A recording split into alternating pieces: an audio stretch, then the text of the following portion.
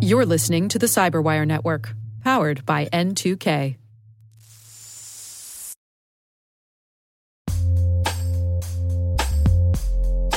With over 8,000 threat hunters analyzing over 65 trillion signals daily, Microsoft works tirelessly with the federal government to keep our nation's data secure. This 30-plus year partnership is driving mission innovation that is secure by design. Whether optimizing your existing defenses or tackling advanced threats with AI, Microsoft gives you the intelligence and the automation you need to defend at mission scale. Let's work together to stay ahead of emerging threats and secure your mission anywhere. Learn more at aka.ms/fedcyber. That's aka.ms/fedcyber.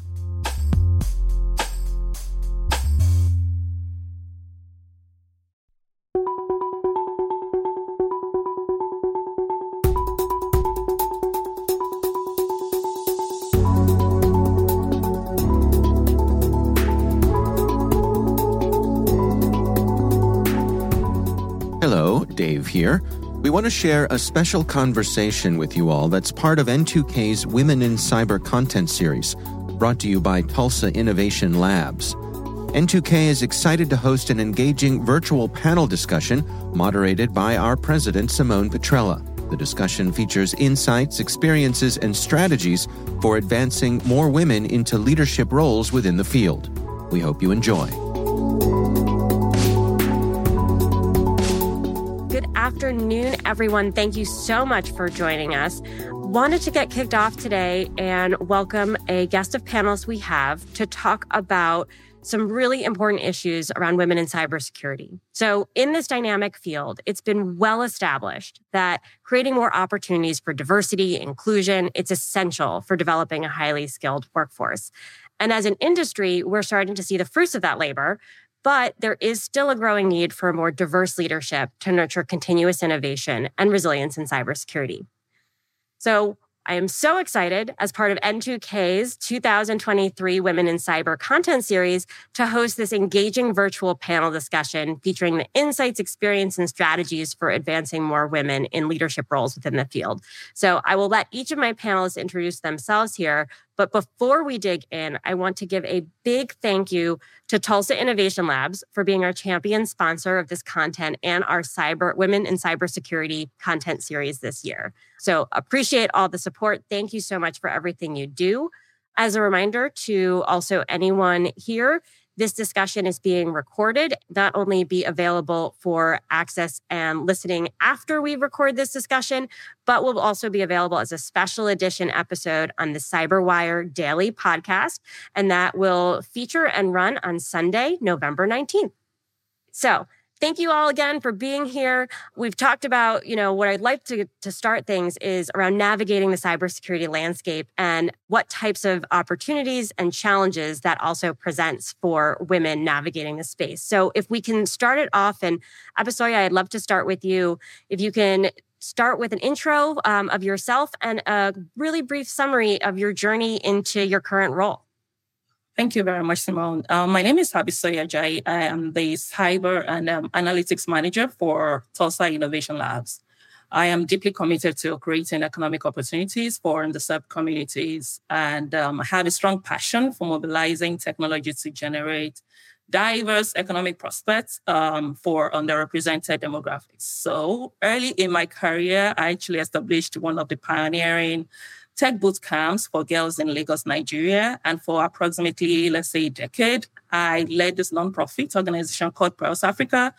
The essence of it is that it's dedicated to empowering young girls and women from underserved communities with tech skills, mainly for the purpose of economic independence. And 3 years ago, I came to the US to pursue a master's degree in public administration at the Harvard Kennedy School of Government in Cambridge, Massachusetts. And following that completion of the degree, I decided to follow my career and went on to pursue an MBA in cybersecurity at Ottawa University. So upon finishing my second master's degree, I got my current role So in my current position, I'm responsible for managing the cyber portfolio at Tulsa Innovation Labs, where I help in designing and executing philanthropic initiatives aimed at fostering Tulsa's cyber and data analytics ecosystem. Amazing. Thank you so much for being here. Lauren, why don't we hop over to you? All right. Well, thank you so much for having me. It's such a pleasure to be on with all of you. And I just really want to say that I'm such a fan of Tulsa Innovation Labs. So this is a real pleasure. And Abisoye, I heard you just mention the Harvard Kennedy School. I think we must have crossed paths at some point while we were both there. So that's really exciting. So my name is Lauren Zabrick. I am a senior advisor at the Cybersecurity and Infrastructure Security Agency, where I get to work on a host of really hard problems for the security of our nation. I have a little over 20 years in national security between the military, my time as a civilian in the intelligence community, private sector with a cybersecurity startup, and then into the Harvard Kennedy School, where I was a student, but then also ran the cyber project at the Belfer Center there. So looking at national security for a number of different angles, and just really excited to have this conversation today. So thank you. Koma, last but not least. Hi, everyone. I'm Koma Gandhi, Vice President of Leadership and Business Solutions at Skillsoft. And my entry into the cybersecurity landscape started a long time ago. I was an active duty naval officer. When I left active duty, I started working in information security and cybersecurity. So I really was fortunate to see one of the sort of evolutions of cybersecurity moving away from simply things that we thought about in, let's say, a national security context, but into how it started to permeate our everyday lives. Throughout my career, I have been sort of adjacent to cybersecurity, information security, putting together solutions in various landscapes like financial services, aerospace, and defense, where if it's not a primary concern, it is definitely a concern when we're thinking about how do we implement technology solutions that increase efficiency without exposing companies and organizations to operational and information security risks. And later in my career, I came to Code Academy, whose mission was to provide technical education to anybody who wants it and to almost democratize access to technical education. And I spearheaded our cybersecurity curriculum because we all recognize the gap in providing cybersecurity professionals who are equipped, and spearheaded that curriculum involvement at Code Academy. And now as part of Skillsoft, I'm really excited to be part of an organization that offers not just technical instruction, but instruction in certifications that are relevant and necessary for cybersecurity professionals, along with equipping cybersecurity leaders with the skills that they need to lead teams and organizations effectively. So really excited to be part of this panel, and really excited to learn from everybody and talk about all the ways that we can get a more diverse representation into the cybersecurity profession. Great. Thank you so much. And it's so interesting to hear, especially when I talk to folks who have been like yourselves in the industry for so long. I've been in the cybersecurity industry for over 15 years. And we talk about, each of you share your kind of story and your career path, whether it's military, intelligence community, through academia, nonprofits. They're so different and so diverse. And I think there's a perception today, especially for increasing diversity in the field, that there's actually a singular path to get into cybersecurity. And we're an example of that there are actually many divergent paths to get in there. But I'm curious, just to throw this first question out to anyone who wants to kick off, as that landscape is evolving for us in cybersecurity, what are some of the unique challenges it's presenting for women in the field? And on the converse, are there any unique opportunities that are kind of in play as a result too? I believe there's a vicious cycle created by stereotypes, whereby girls often avoid STEM subjects. And this leads to fewer women in tech organizations, which pretty much perpetuates this cycle. Despite this current underrepresentation of women and young girls in cyber, I believe this is poised to change, because even cybersecurity is one of the career choices that allows remote work. And so I believe this flexibility makes it more accessible to a broader demographic of women and young girls. So I am optimistic that as cybersecurity continues to evolve and become even more conducive to remote work, more women will take advantage of this opportunity. Lauren, what do you think? Yeah, I think there's, Abisoya was just mentioning this, the challenge at the more entry and junior levels. And I think that's absolutely right. But then we also face issues later on, right? So you mentioned this idea of remote work, which is so important. I work remotely. And to be quite honest, I don't know if I would be able to have such an impactful, great job if I wasn't able to work remotely because, I have a family and other considerations. And so yeah, there are a lot of different challenges that I think in cybersecurity we can overcome, and certainly a lot of opportunities. When Camille Stewart Gloucester and I started Share the Mic in Cyber, we came to that with a mutual understanding and agreement that diversity is national security, and we have to do what we can in order to clear pathways and provide opportunities and, shine a light on people who are doing this work, who maybe haven't gotten that recognition before. But in doing so, really highlight the workforce, again, challenges and the opportunities. And I think, as we were saying, there's a lot here that, we can really make it conducive for a lot of different people. Koma, I'm interested in your perspective, given that you're looking at this from, educating and training, aspiring people in the field. And so what have you observed, whether it be in Code Academy and your current work at Skillsoft, that are kind of the challenges women face breaking into the field as the landscape changes, as well as the opportunities?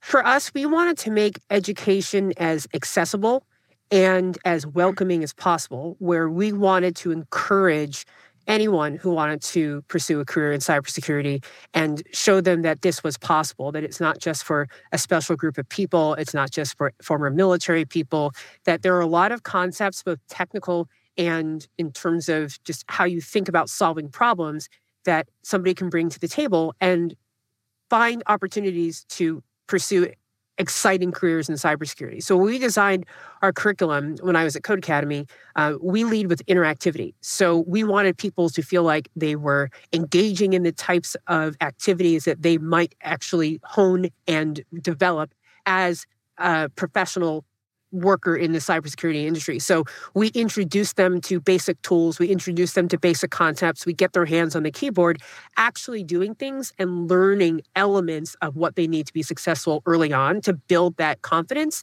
and to build that muscle that says, hey, I can actually do this. So that was really the approach that we took, that we created an accessible curriculum for anyone, not just a former programmer or somebody who already knows Python or, that we brought them into the environment and then encouraged them to explore so that they would immediately feel like this was something that they could do.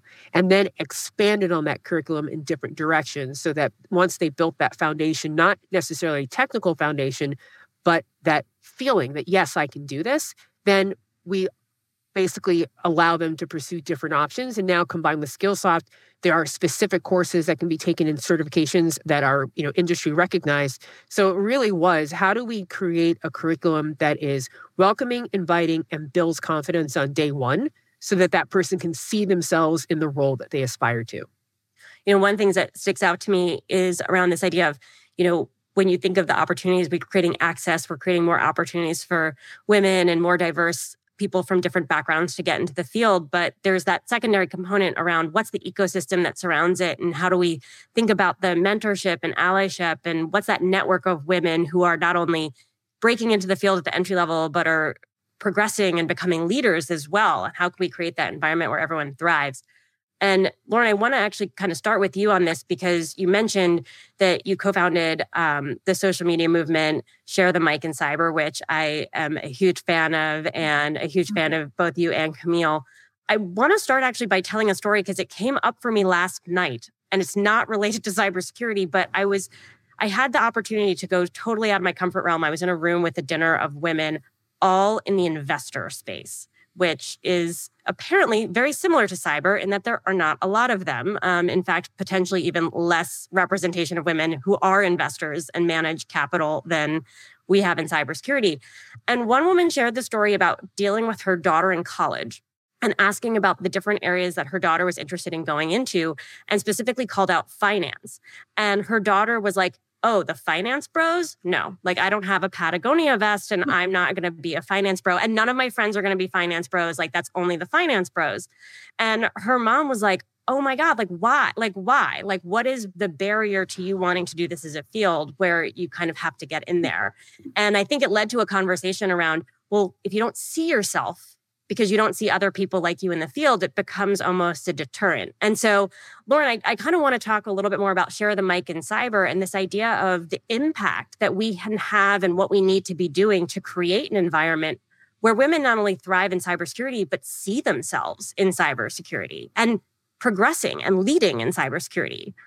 Yeah, no, thank you. And I appreciate that story. I'm sure we've all found ourselves in rooms like that where or at least in places like that, in boardrooms or offices, where we're kind of looking around and saying, yeah, it's just a hoodie. We have a hoodie. They have a Patagonia vest. We have hoodies.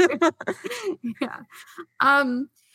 Let me kind of start, by telling another story, actually. So when I was coming up through the military and the intelligence community, I didn't see a lot of mentorship. I didn't see a lot of community and outreach. And I distinctly remember this saying. I don't know who said it. I don't even remember the context. But, I had asked someone about this and they basically told me, our generation pulled ourselves up by the bootstraps and you should too. And that threw me. I was like, okay, that's, understood. But when you take a step back and you think about this from a recruiting and retention standpoint, that is so damaging to the workforce. And so at that point, I just remember thinking, this is not the answer. We need to do better here. Now, at the same time, I had been in the counterterrorism realm. And so you can probably imagine what kind of environment that is. I remember just always having like the scowl on my face because, if you're, smiling or whatever, people might take that a certain way. And so it's just, always kind of in this, really hard mindset. And I also felt like I was banging my head against a wall. And then I took this class at Georgetown. I had been going to Georgetown at the time. I only got halfway through the program because I kept deploying. But I took this class called Women in Leadership in National Security. And I'm not kidding you, it changed my life. And this class was taught by my now friend, I call her a friend now, Dee Dee Halfhill, when she was a colonel in the Air Force. And it just made me think about the things that we bring to the table and the connections that we can make, and that we shouldn't put ourselves sort of away, right, in a box just to be at the table, right? We should bring our whole selves and it should be celebrated. And that truly just changed everything for me. And so, in subsequent places, I tried to bring that with me, right? And I had also met someone in the Army who she had started this sort of mentorship network thing that was kind of like this peer-to-peer sort of initiative. And so I took those ideas with me at different locations to try to further those ideas, some, readings and things like that, because I just thought we have to do better. We have to come together. We have to help each other, or else we're not going to have what we need in our or the representation that we need in these industries. And so that ethos, was really with me too when we did start Share the Mic in Cyber. But I think, to your point about seeing each other or seeing yourself in these roles, I think is super important. And I think too, in situations where others can see you as well, is also so impactful. I look at some people who saw me when I didn't see myself. And I'll just call out, obviously, you probably remember him, Eric Rosenbach, right? Like without someone like him, and, I certainly wouldn't be where I am right now. So like that concept of mentorship and connection, I think is so critical. Yeah. So I would love to get your perspective on this and where you see mentorship and that's allyship and strong network, both of women and champions and men in the entire ecosystem in kind of propelling women into leadership roles in cybersecurity. Alluding to what Lauren said about representation matters in the workplace and it's super important everywhere else. Most cyber-related organizations are male-dominated. I believe it's the same with every STEM-related sector anyways. So having a mentor will help anyone to understand the nuance of the new environment. So for folks even trying to get into the cyberspace, for instance, I would say a mentor can actually help you build self-confidence, and having an ally will actually help you when it comes to advocacy. Women should look for two different kinds of mentors. If you ask me, I'll say you need people who are generally building your confidence. You need people who are probably giving you actionable guidance on specific career paths. And you can find them, again, you may not be able to find them in the same package, actually. So if you're looking for someone with a general form of mentorship, I'll say it can be a close personal connection or someone you have some form of shared history with. And if you're looking for a specific career mentor, I'll say this can actually show up. Certain mentors in this category would actually prefer that you show a situation or you show a trait that implies that you are worth investing in. And this can be that you've done a ton of some homework by yourself. And a potential mentor will just know that you're ambitious enough to say, my time is worth it and you're worth this kind of investment. So get two different kind of mentors. Some you have personal connection with, personal history with, who can actually help in building general confidence, help you build your self-esteem, and a specific one for career-related goals. One thing that strikes me when you mention that, and Lauren, it speaks to what you said earlier too, I have found both in my own career, but also with like women coming up who I've mentored and talked to, we sometimes don't state our intentions of where we want to go on the table. And asking someone to be a mentor or a champion, if you don't kind of articulate where you want to go, then it's hard for someone to help you get there. And it just strikes me that that's something that we probably should all take away is, we shouldn't be afraid to bring our whole selves to the table, but also be unapologetic in articulating, hey, this is where I want to go. Help me get there, And if someone says no, they're a pretty terrible person.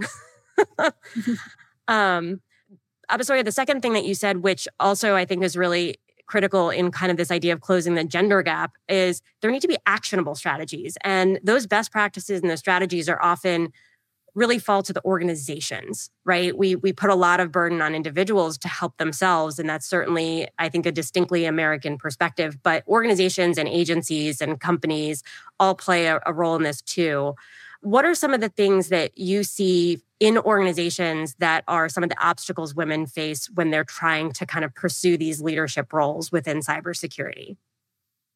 This is going to be a continuation of my previous line of thoughts, which is aspiring female leaders should build self-confidence, seek mentorship from experienced professionals. And women should invest more in expanding professional network, absorb as many women in your professional network. And even men can actually be great allies, if you ask me. And I'll probably share some part of that, from my earlier career pathways. But yes, when you get to the top, you will have internal and external allies supporting you because you've done a lot of work building your network. Continuous learning and skill development are also crucial in gaining expertise and credibility in the field. To be honest with you, it is lonely at the top. It's not just a cliche. And especially when it comes to women in cyber, when they rise to leadership, men can be your ally. So women, we have to be, when we get into a new environment, new organization, carefully study the men in the organization and seek out your allies. This way, when you get to the top, you have a lot of people supporting you. And I'm in this same situation, so I'm talking to all of us, basically.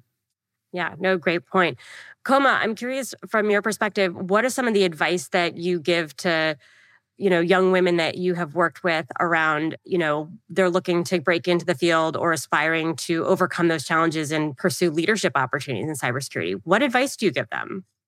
Well, first of all, don't be deterred in the sense that it's not going to be easy. But if you believe in yourself, just like Abisoya said about building that self-confidence, if you believe in yourself and you apply yourself, you will be able to find those opportunities. And also find those people who are going to support you in your career.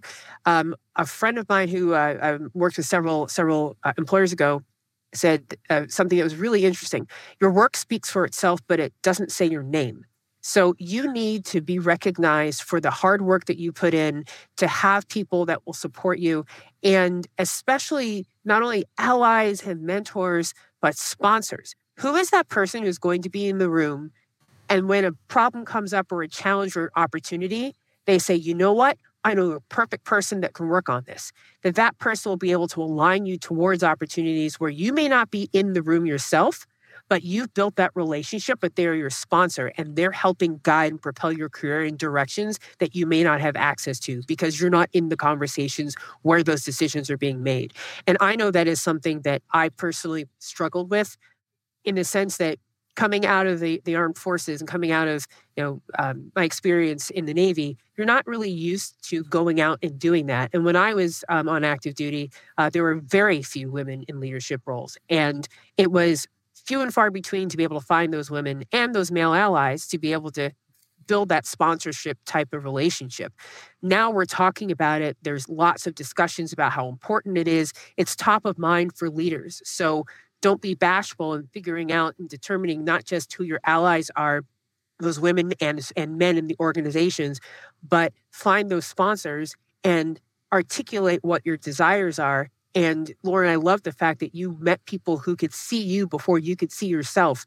It is so important to have that mixture of people supporting your career, because those are the folks that, when you're surrounded by them, will align, prepare, provide you the constructive feedback, identify those blind spots, and help you work on them so that when an obstacle shows up, you're able to knock it down and just keep it moving. So it's just important to really build those networks, and the richness of those networks will help you shape, define, and guide your career wherever you choose to direct it.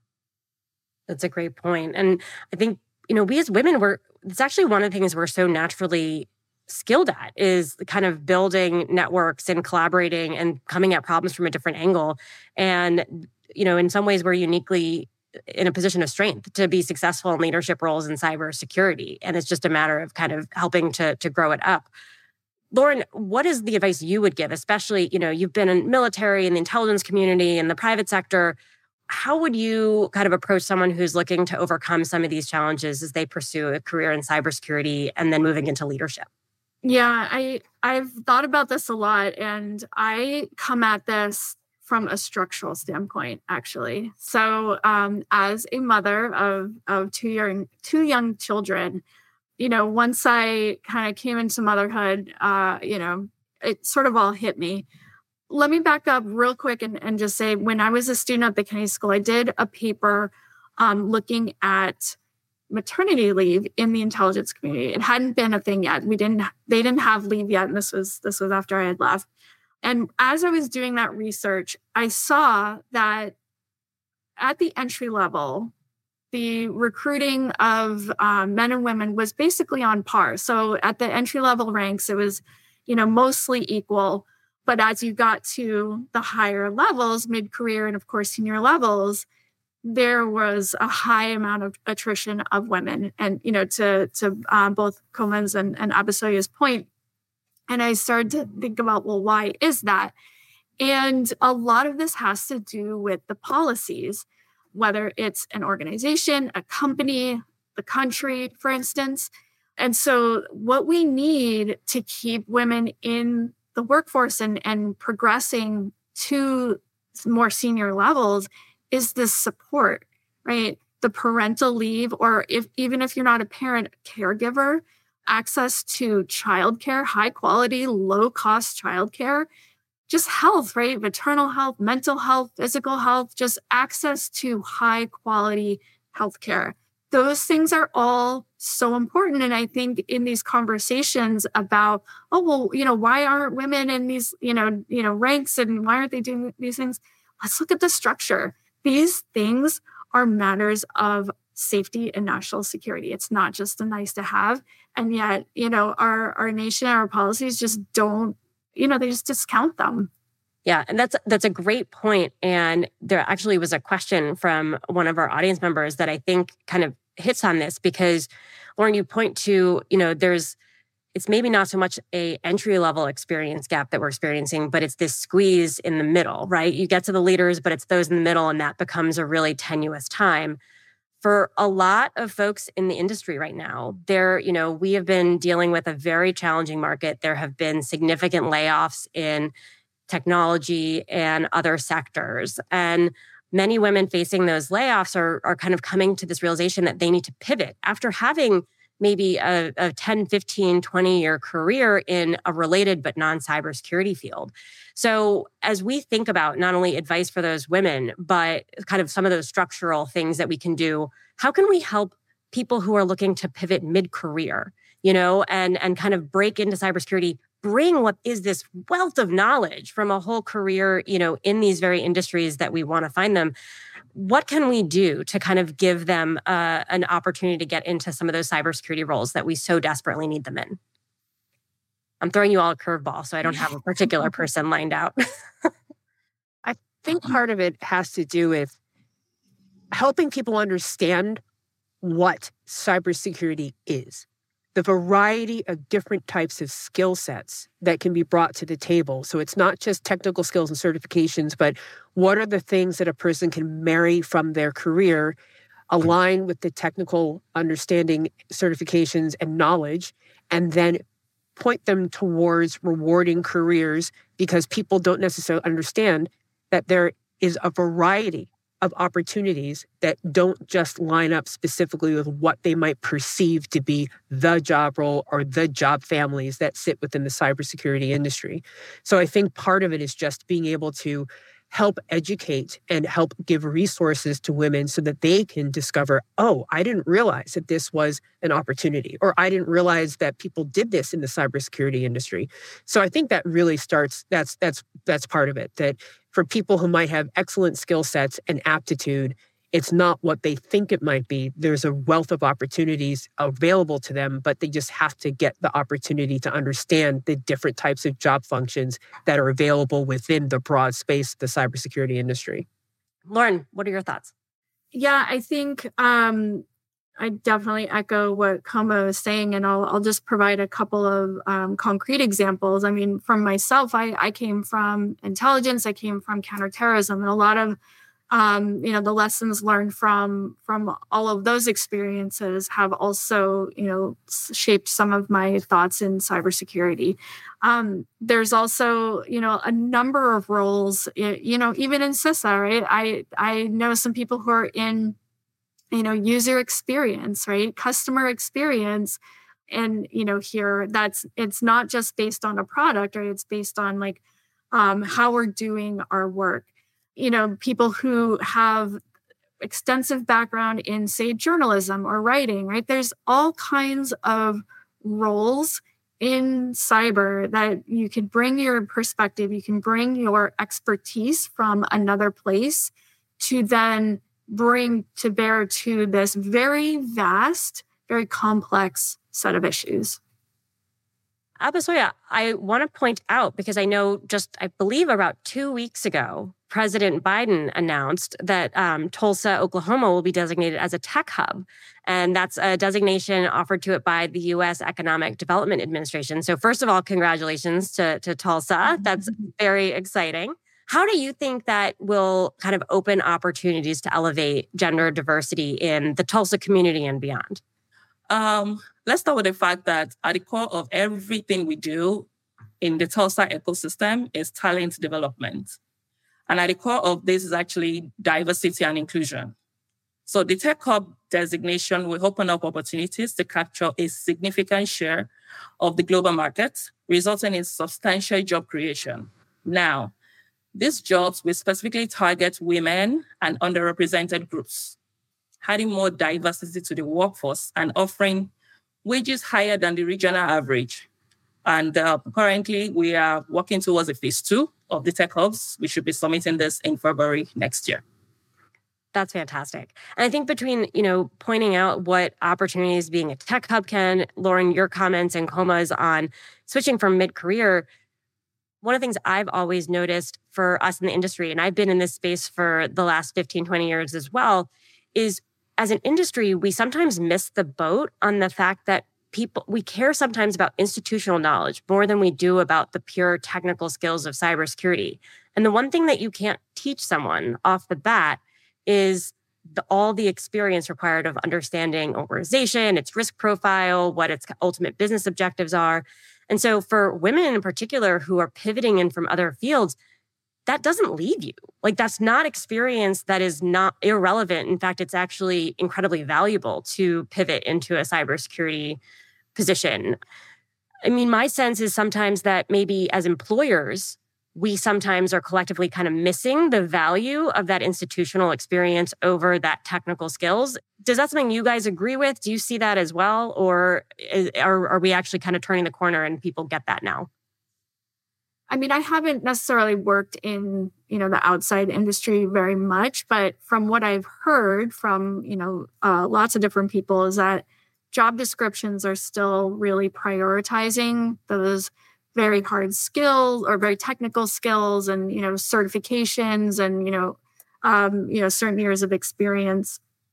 And I think, but there's also this conversation that don't need a 4-year degree, you don't need X, Y, and Z, that entry-level jobs don't require all, this laundry list of things, right? That we have to sort of optimize towards pulling in people, and then you can teach them. You can teach those skills later on. And so I think there has to be more of those opportunities to pull people in, based on curiosity and aptitude and leadership and desire to do this, while giving them the experience and the skill set needed and continue to build on that.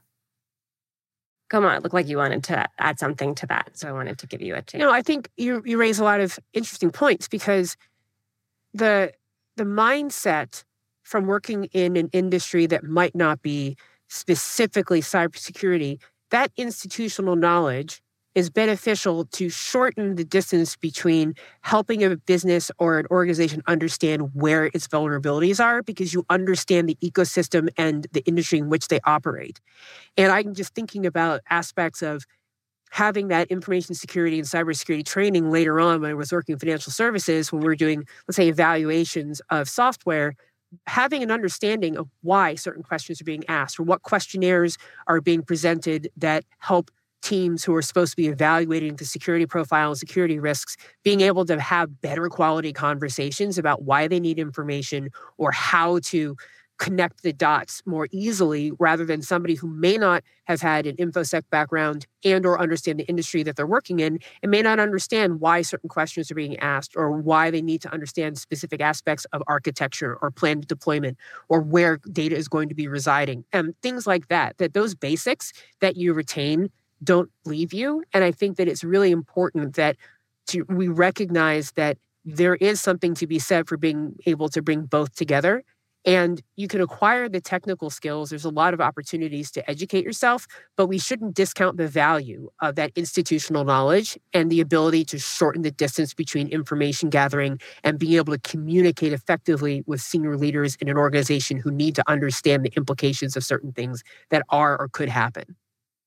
And if I can make a quick call out, because to the point on job descriptions, I know that's something that we see very, very frequently, is just how poorly written job descriptions are, even if they over-index for technical skills or they are under-indexed in the things that are actually critical for someone to be successful in the role.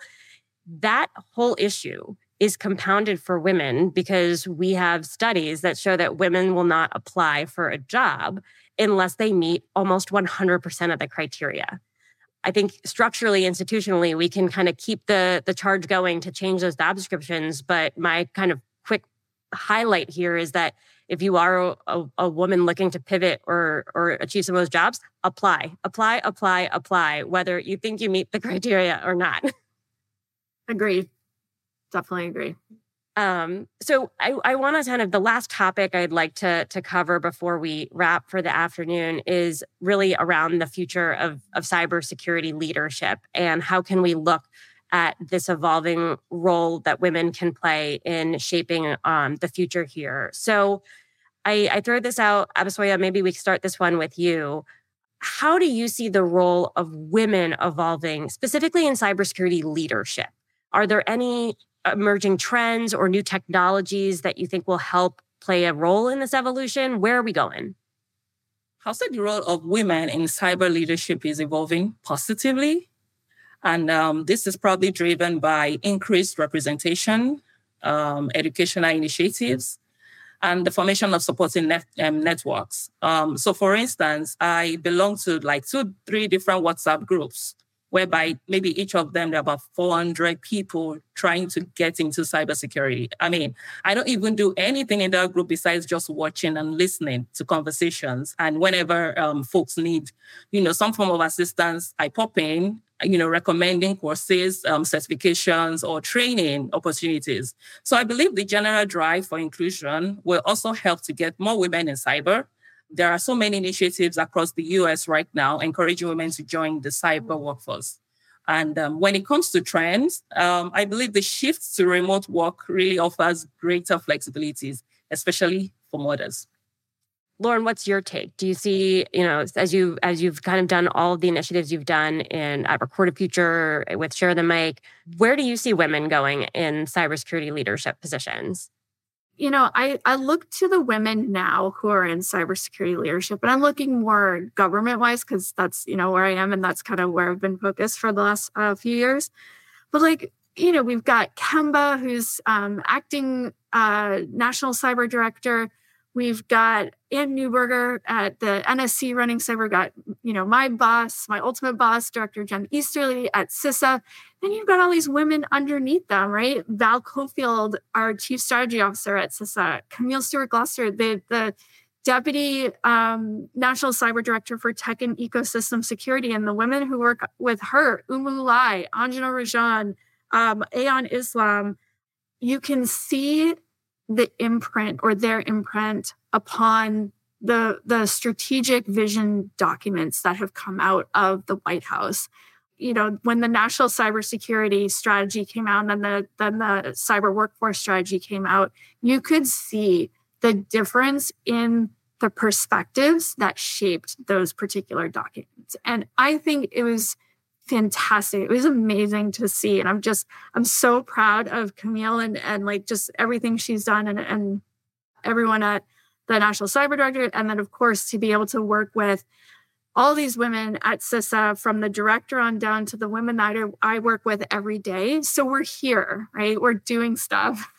So I'm not necessarily worried about, where we might be going, right? We're filling these top roles. It's the sustainment, right?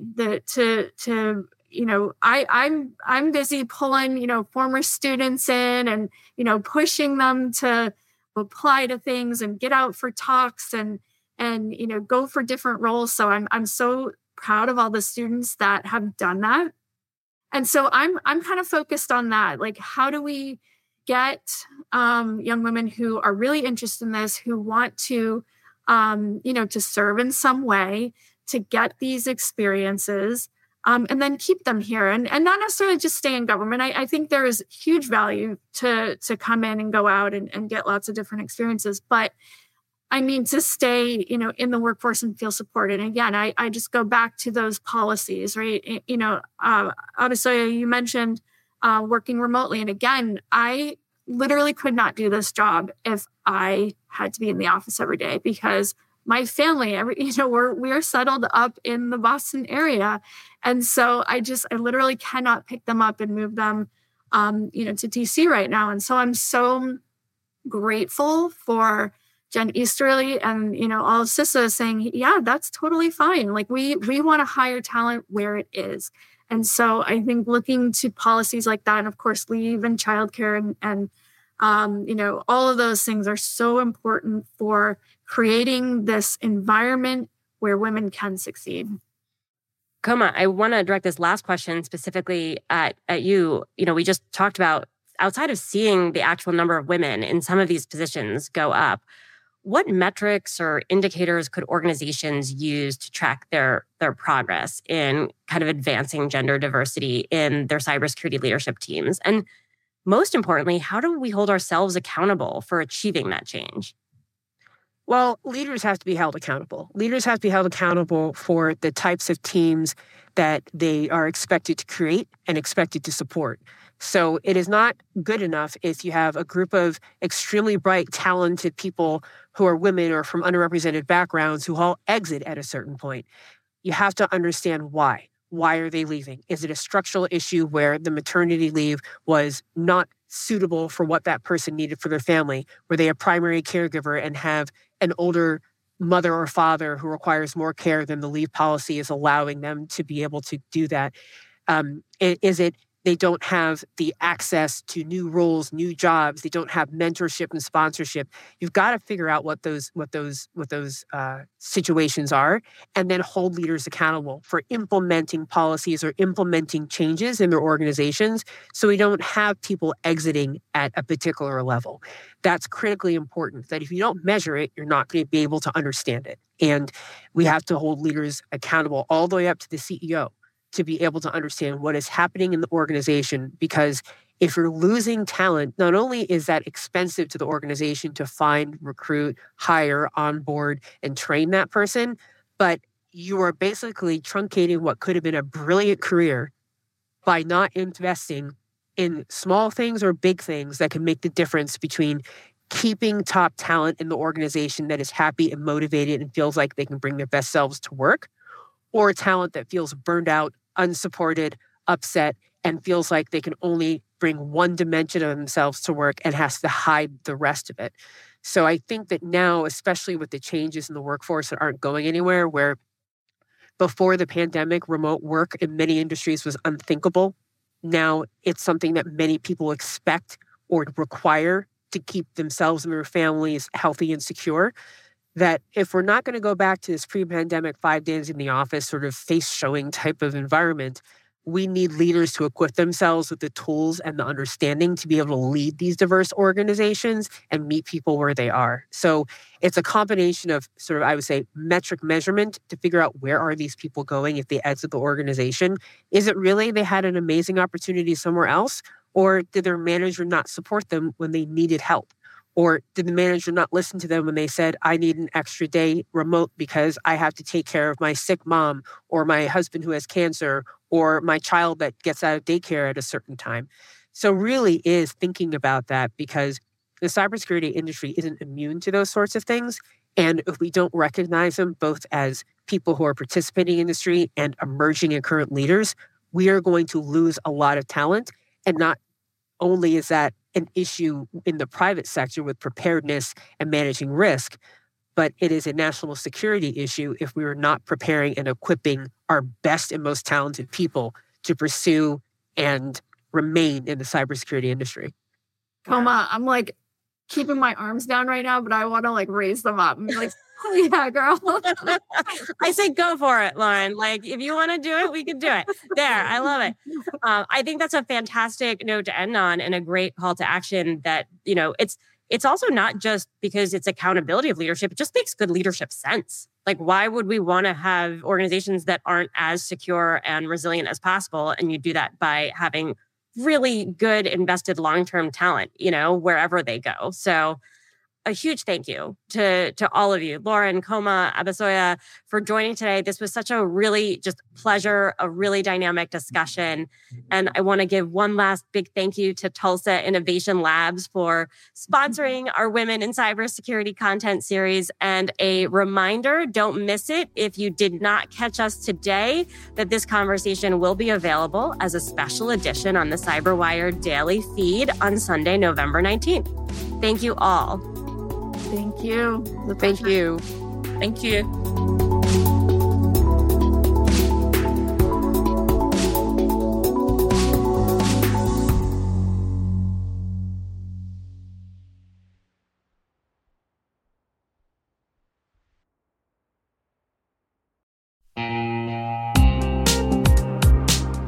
Managing the requirements for modern security programs is increasingly challenging and time-consuming.